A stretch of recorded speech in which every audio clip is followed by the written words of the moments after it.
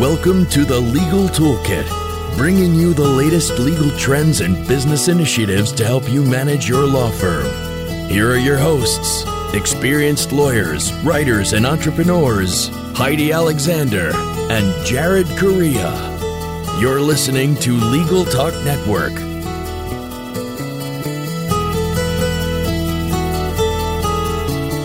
Hello and welcome to a new episode of the Legal Toolkit here on the Legal Talk Network. I'm your host, Heidi Alexander. I'm also a law practice advisor with Massachusetts LOMAP. LOMAP provides free and confidential law practice management consulting services to Massachusetts attorneys.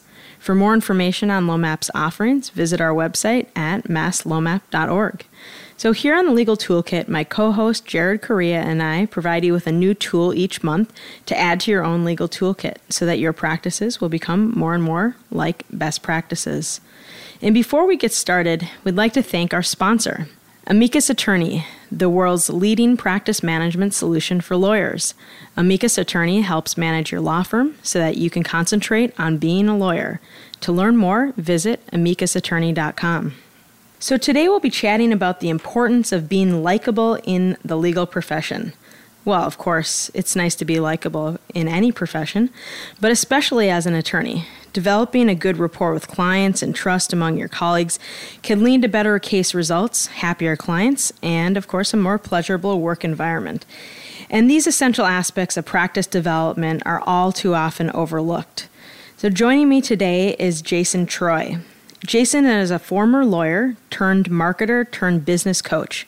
In addition to his coaching, he calls himself a social engineering and persuasion expert, which we'll hear more about during the course of the interview.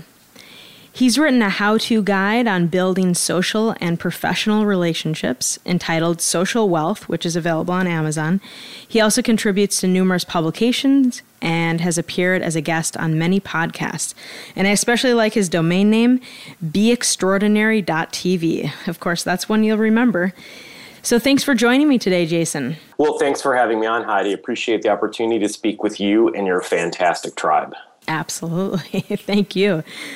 So your entire career is built on helping people become better at building relationships with others. So tell me why this skill is so important, and in particular, how does it impact attorneys? Well, our whole life is about relationships. In the end, no one wants a tombstone that said they worked a good life. They want to have something about making impact, and relationships really form our experiences. And on the professional side of things, we have to have great relationships with the people that we work internally in a law firm or a corporate setting, as well as our clients. And when you can sort of tap into that relationship building skill set, you can move the bottom line farther for yourself and also be much more successful with your clients. So lawyers, and I'm thinking of trial lawyers in particular, they need to be persuasive. Other types of lawyers also need to be persuasive. You have to be an advocate for your client. Are there applications for this type of skill outside of the courtroom? I'm assuming you're going to say yes, but then you're going to tell me why. Well, if you're inside any environment, right, you have to work with other attorneys, paralegals, other people. Well, you have to be able to form great relationships with them and also be able to really tap into their emotions and what's going on. And if you want to lead other people, you have to have these skill sets built up over time. So you have to be able to build rapport with people, find things in common with them, be able to overcome obstacles and deal with conflict in a way that doesn't cause tension. You have to be able to communicate and really find solutions pretty quickly with people. Otherwise, you start to alienate people, build a lot of drama, and you cause just a lot of tension and problems that are going on. And also the same thing with a client, right? You have to tap in to understand if they're nervous of what's going on and really sort of help them in the process as well. And if you can't tap in yourself and your own emotions and really get down deep into who you are, you're not going to be able to do that in the outside because you will refuse to ask questions that you don't know the answers to in an emotional level. Gotcha. So social engineering, I mentioned earlier, it's a way you've described yourself. And I've heard about this in the data security context, right? Hackers are tricking people into breaking security protocols. But I think you're using it in a slightly different way. So talk about social engineering and what it is. Well, it's really about human behavior. I believe that human behavior and understanding it is just like learning math or reading or science. It's a learned skill set. And if you want to be successful in life, you have to learn these skills. Otherwise, you're going to have a lot of problems in everything that you do. And it's not something you just pick up naturally. People are not born with these skill sets. You actually learn them over time. And even if you're an extrovert, it doesn't mean that you're good at it. Many introverts, and I have introverts as clients, are way better at building relationships and relating to people than people that are very extroverted. So you have to sit down and understand the skill sets and then practice them, right? It's just like working out. If you decide to work out once a month, that's not really going to help you. You got to do it during the week several times and really have a plan and have a strategy and understand how you're doing it. So you work with a number of clients, and do you help them create these plans? And how often do you suggest that people try to practice this? I mean, attorneys are so busy, and, I'm always getting pushback when I say draft up a marketing plan or a business plan, and attorneys always say, oh, I don't have time to do that. And I see the value, but, is there some strategy that you have in terms of, how often you should be doing this, or is it 10 minutes a day, 2 minutes a day, any sort of strategy? Well, I think you should always be looking at how to do things strategically. So the best place to go practice is in groups, because you can reach the most amount of people in the least amount of time. And the groups you want to go into are places where you could find prospective clients or people that might want to work in your same environment. And so the best places to go are charity organizations and nonprofits, meaning museums, opera, symphony, because that's where wealthy people go. That's where socially mobile people go. And the easy thing about it is they have events during the week from maybe 6 to 8 o'clock or 7 to 9, or they have, bigger events on the weekends. So you can go to a couple events like this and be very strategic and go for an hour, hour and a half, and you can meet anywhere from 5 to 20 people and really practice these skill sets, but practice them in environments where people's defenses are down, meaning they want to meet you. And also, you're meeting people that you could be doing business with in many different capacities. So it's a very strategic way. And then you're building also personal relationships with people that matter and that really are in the spirit of giving, which is always a better place to start a relationship off at. And so what you're talking about is learning by experience, really. Are there other resources that you would point attorneys to learn about, how to adapt these skill sets, or what skills are important for attorneys in this context? You can read books. I mean, that's always helpful. The challenge is eventually you got to put this into practice. And that's the biggest problem, right? I mean, it's not knowledge, it's applied knowledge. And so you have to find people that are going to help you build these skill sets up if you don't have the knowledge, because implementing them is way more difficult than understanding them. And that gap is significant. And so you have to have a plan and a roadmap when you go out, right? And so a lot of it is just getting out there and practicing it, but you have to have a strategy going into conversations. How are you going to start the conversation? How are you going to continue it? How are you going to follow up, right? So you have to have a plan. Most people just go into a conversation and they just think, well, it's either going to happen or it's not. Well, that's not the case. It's just like business. If you go into a prospective client or anyone else and you decide, I'm just going to wing it, it doesn't really matter. It's not going to go near as well as you actually plan it out, right? So when you actually plan it out, the other thing that happens is you feel a lot more spontaneous in the conversation because you feel a lot more comfortable because you have a guide to move forward and a guide that you know is going to be successful. And so I think you have to find resources out there that can help you push this forward. And, books are fine. You can look things on networking, and there are different things out there that are, can be useful. But I find there's a lot of challenges out there because there's not a lot of people really teaching these skill sets that really know what they're doing. I would think also it would be important to have mentors. So I could see, someone who is very good at networking, sort of following them around and learning from their own experiences. Is that something that you talk to your clients about? You definitely should. I mean, you always want to have people that are a couple steps ahead of you in your life in whatever area you're trying to get better in. And I think that's one where it's helpful to have someone who has built up quite a Rolodex and who does go out and is very social, because you can see the types of things that someone else is doing. And again, I think this a lot has to come with yourself, right? I think the pillars of being authentic, vulnerable, speaking your truth, and being generous are something that if you're not aligned internally in that, it's very difficult to build relationships externally with other people, because most of communication is nonverbal, anywhere from 90 to 93% as the research states. So what you're not saying is important as what you are saying. So it's very important to start to realize that things like actually listening and not thinking about what you're doing tomorrow is really a critical skill set in order to build likability with someone else. Because if you're thinking about what you have to do 10 minutes from now, or talking to a person across the room, or what you have to do tomorrow, you're signaling to that person that they don't matter and that they're not important. And they can feel that and sense that, and it's immediately going to turn them off from interacting with you. So there's a lot of nuances in these skill sets that you have to start asking. And another one is really just building rapport with people, right? Because that's a thing people don't do well, because they think, well, let me just talk about where are you from? What job do you do? And all these typical interview questions, which people have heard thousands of times, and they have not had great experiences, so they immediately turn you off. And one of the questions that I ask people early on, with maybe the first, second, or third question is, what are you passionate about in your life? What products are you working on that you're passionate about?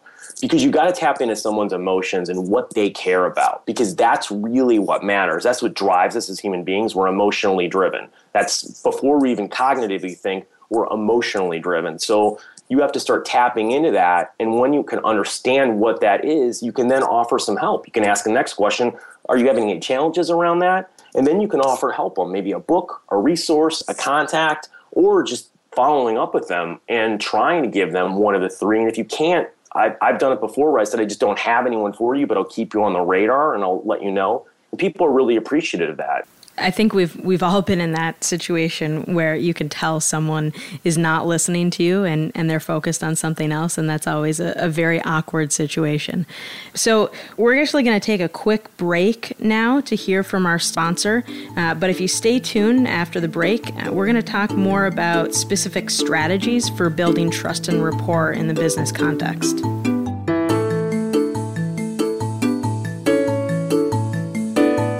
Amicus Attorney's world-leading practice management solution allows you to do more, bill more, and go home early. It serves as the hub to your practice, and Amicus customers report that they save over 8 hours and bill an extra 5 hours each week.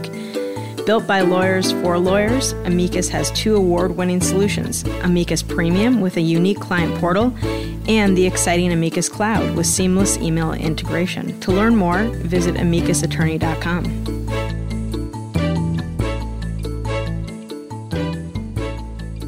Welcome back to the second half of our show with Jason Troy, business and executive coach. While I think most attorneys understand the value of networking, many of us get a pit in our stomachs just thinking about it. So how do we overcome this feeling, and how do we actually make it worth our time? Well, in life, when you step into uncertainty, that's when you grow. And most people who aren't good at something, they get nervous or fearful around it, right? Because you go back to your comfort zone, which you're much better at doing. But you have to step into uncertainty in life, and you realize that when you actually step into that direction, your life immediately gets significantly better, right? But you have that fear because it's a fear of the unknown, because you're not good at something. Well, the only way to get better at it is to keep trying. One of the things that you can do when you're going out to group settings, which I talked about before, if you really have a lot of anxiety, is you can go offer to work the check-in table. All these events have people that are checking people in. And if you get there and ask to do one of the first shift, what you can do is familiarize yourself with the room. You can meet some of the people in the organization. And then as every person is actually walking in, you can meet them. So that way later on, you're meeting all these people for the second time, and you're going to feel a lot more comfortable, and it's going to be a lot easier to start the conversation. And so that's one thing. Second of all, if you're going to these types of groups, the great thing is people's defenses are down. They're going there to meet other people. Otherwise, they wouldn't show up, right? In other scenarios, when you meet people, you're not really sure why they're there. Well, when you go there, it is, right? The other thing is people love talking about one thing in particular, that's themselves. So asking questions is really a way for you to drive the conversation, learn more about them, build rapport and also make it easier on yourself, because you don't have to have some perfect thing to say because you're asking and engaging with someone else. So when you're actually at the event, sometimes it can be difficult. You walk in the room and, let's say you haven't sat at that volunteer table and you walk in the room and everyone is, in their groups, everyone's talking to everyone else and it feels very overwhelming. Do you have any strategies, any techniques on, how do you break the ice or how do you get into that circle to talk to someone? So I think the easiest thing to do is every single place that you go is going to have a bar or some place to get a drink at. And that's always the best place to start because everyone's in line. You just have to get in line and start talking to people. I mean, I ask them questions like, how's it going? Like, what brought you to this organization? Are you a member? And then the conversation can just go from there, right? And you can just keep asking them questions. Another thing you can do is extremely powerful, and it's probably the most powerful social thing that you can do by far, is introducing people to other people. And you don't even have to know the other person or either person to do this. And I've done this hundreds of thousands of times and met people, and it's either gone, okay or well. I've never had anything bad happen. And how you do this is really easy. Let's say there's someone on your right. You just say, hey, how's it going? How's your day? And then they'll say whatever. And you could say, what's on your agenda for the week or what brought you to this organization? And it doesn't even matter what they say, right? And I'm not even asking them their name. Well, there's someone on your left most likely because there's probably going to be a few people at the bar or wherever you're at. You lean over to the other person and just say, how's it going? And they'll say whatever and saying, hey, you two should meet each other. And they'll be standing there. And literally, I just cross my fingers across my body and direct them with my index finger. And a conversation just starts up, right? Now, sometimes the conversation's gone 15 seconds. Sometimes they start having a bigger conversation and you just, direct it, ask a few questions. It's pretty simple, right? You can keep it light. And I've often dragged in other people behind me or around me into the conversation as well. And that's also been really successful to, move it forward and really have, engagement with other people. And in that scenario, the great thing about it is you are the hub because you're the one bringing it together. So what that makes it is they always remember you as the person bringing them together. And the other great byproduct is when you're walking around the room and you stop to say hi to them, they'll actively introduce you to other people because the law of reciprocity comes in effect and people typically will start to reciprocate to you what you've given back to them. So you're at an event and you're meeting people. A follow-up question is, how many people should you aim to meet at an event? Let's say there's about 300 people in the room, and of course you can't meet everyone and you can't have substantive conversations with every person. So how many people do you, would you suggest that it's worthwhile to meet? I would say every hour you should try to meet, and this is a pretty broad number because it depends on what your social skill set is at. But really anywhere from like 5 to 20 people. The more that you can operate and participate in group discussions, the better you're off because you don't need to have that much time with an individual to start building some level of rapport. You can do it easily in under 5 minutes, right? The key thing is trying to get some information about them, what they're passionate about, what their challenges are, and then just exchange contact information and follow up, right? So that's kind of my rule of thumb is operating at that level. And I think that way you can meet a broad level of people. And even if every person you can't ask to exchange their information, the great thing about groups is that if you keep going back, many people will be there in successive events. So you'll continue to be able to follow up for them or you'll see them at other events because typically a lot of the people that will go to one event will go to other ones. So they're really good places to start to build, longer term relationships with people, even if you can't exchange contact information. Mm-hmm. So let's move on to the next phase of cultivating a relationship, and that's following up. So how do you do that to really optimize the relationship? And I'm thinking for attorneys, in particular, you're meeting folks that are going to be a referral for you. So you're building these referral relationships. So how do you do that? Well, the great thing is if you've asked them what their challenges are, you can follow up with that and give them any other information you have at that point, which is really good, right? I think as well, one of the things that you can ask people is if you've offered to help them in the email, ask for help that you need, right? And two things that you can ask for. One is the specific help you need, and also ask them a question, who do you know that I should speak to? Because remember, every person has a network behind them, which I call an indirect network. So they have a lot of value they can give to you no matter who the person is. So it's always great to ask that question because you never know who they know. And the other thing to do is you can invite them out to other events you're going to, right? You can say, hey, there's this great event you should check out here, right? The other thing you could do is you can invite that person out to a lunch, right, that you organize at a place, and you bring 2, 3, 4, 5, 6, 8 people along, right? And you organize it. And the great thing about it is you can just go to a place that's pretty centrally located, make a reservation, that's it. It's not like you have to pay for the lunch or do anything else. You could just invite people out because people always want to meet new people. I've never run across any person that says, you know what, I know enough people, I don't want to meet anyone else, right? They may say to me, all I want is a core group of a few friends, but they never say I won't meet another person because everyone knows that that relationship could lead to something else. So that's a really strategic way, and that's adding a lot of value to other people because, again, you don't know, two people might really hit it off. They might form a great friendship. They might be travel partners. They could be business partners. I mean, that's a really powerful place to be, and it solidifies you as a leader, as a hub, and as someone who they want to do business with because obviously you know people and you're willing to connect and you're willing to give, right? And that's one of the core things in life is that when you don't have scorecards with people, they like you and want to be around you more because the only people in their life that don't have scorecards are people in their inner circle, like their best friends, their family, a partner, or a spouse. And so when you psychologically give first, you put yourself into that place. And that's a very powerful place to be. Mm-hmm. And another big part of networking effectively and cultivating relationships is knowing and feeling confident about your purpose. So talk to us about your purpose and how that fits into all of this. Right. I think one of the things in life that I found out is you have to have a purpose. And if you don't have one, you will have a default purpose, which will be more like a mission statement, right? It'll be like my job is to help my clients do X, Y, and Z. Or, my purpose may be to accumulate money or wealth or significance.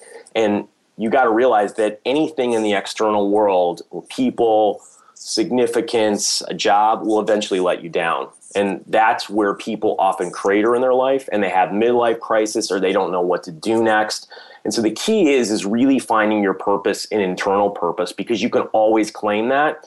And that makes you get motivated. It gets you jumping out of bed every day, excited about what you're doing. And one of the things about your purpose too is if you tie your purpose into your top emotions, that's also really powerful because, again, like I said before, we're emotionally driven. And so when you know what those emotions are and you can figure those out by tapping into the happiest moments in your life. Because what I found for doing this hundreds of times with clients is that the form and structure of each happy moment is in many ways similar, right? The events may be different, but the emotions that come out of that are not. And when you can tap in and figure out what is consistent over time, you really know what's really driving you. And when you know what's driving you, you'll get more excited and motivated and happy, right? Because we've all been to the point where we've woken up one day or we've had a great day and we feel pumped and we feel excited. Well, you're tapping into those emotions. Now, you may not know what those are, but that's actually what's happening. So when you can tap into them on a daily basis, you can recreate the happiest moments in your life every single day, which is something pretty extraordinary. And that really creates a higher quality of life. And again, that creates a much better business because what we put out is what we attract. If we put out that we're happy, if we put out that we're successful, if we put out these things and that's how it really is, people are attracted to that because they want that because it's something they don't have. We've talked about a number of different skills and ideas and strategies and searching for your purpose. Of course, a lot of this can be difficult to implement. And of course, for attorneys, it's a matter of time, of course. So do you have any advice for attorneys in terms of, if you get stuck, you get in a rut and you just can't get out, nothing's really working for you, what do you do? I mean, the best place to go is you have to find mentors and coaches. I mean, that's really the key, because you need to have someone who's done what you want to do. I mean, success leaves clues in life, and you've got to figure out what those clues are. And the thing is go to the people who are already great at it, because they will give you the fast track to get better. And this is an area of your life that if you decide to not invest in it, it will come back to haunt you, and it will create significant problems in your life. And both personally and professionally, because I've seen it happen so many times, I can't even count, right? That's why I have clients, because people are having challenges in these areas, whether they know it or whether they don't. Right? So I think the key is finding those people. The other thing is I also think finding support, right? So I also think it's really important to find people that are doing what you're doing. So finding other lawyers or groups, because having empathy is really a critical element to have, and having people that you can talk to that know what you're going through, but you don't have to spell it out. And so I think that's another part of the process here that's really important as well. Yeah, I mean, there's so many bar associations around that act, just like you've described as a support mechanism. I think that's a great point. But unfortunately, I'm sad to report that we've reached the end of another episode of the Legal Toolkit. So I'd like to thank my guest, Jason Troy, for taking the time to drop by our virtual studio. Jason, if our listeners would like to learn more about you and your ventures, how would they go about doing so? You can go to my website at beextraordinary.tv. That's beextraordinary, all one word, .tv. And you can find out of free guides on networking, on branding, how to contact busy people, and so many other things on there, as well as blogs, videos, and you can contact me in many different social media channels as well. Great. Thanks again, Jason, and thank you for our listeners for joining me for another episode of the Legal Toolkit. Remember that you can check out all of our shows anytime you'd like at LegalTalkNetwork.com. Thanks for listening to Legal Toolkit, produced by the broadcast professionals at Legal Talk Network. Join Heidi and Jared for their next podcast, covering the current business trends for law firms. Subscribe to the RSS feed on LegalTalkNetwork.com or in iTunes. The views expressed by the participants of this program are their own and do not represent the views of, nor are they endorsed by, Legal Talk Network, its officers, directors, employees, agents, representatives, shareholders, and subsidiaries. None of the content should be considered legal advice. As always, consult a lawyer.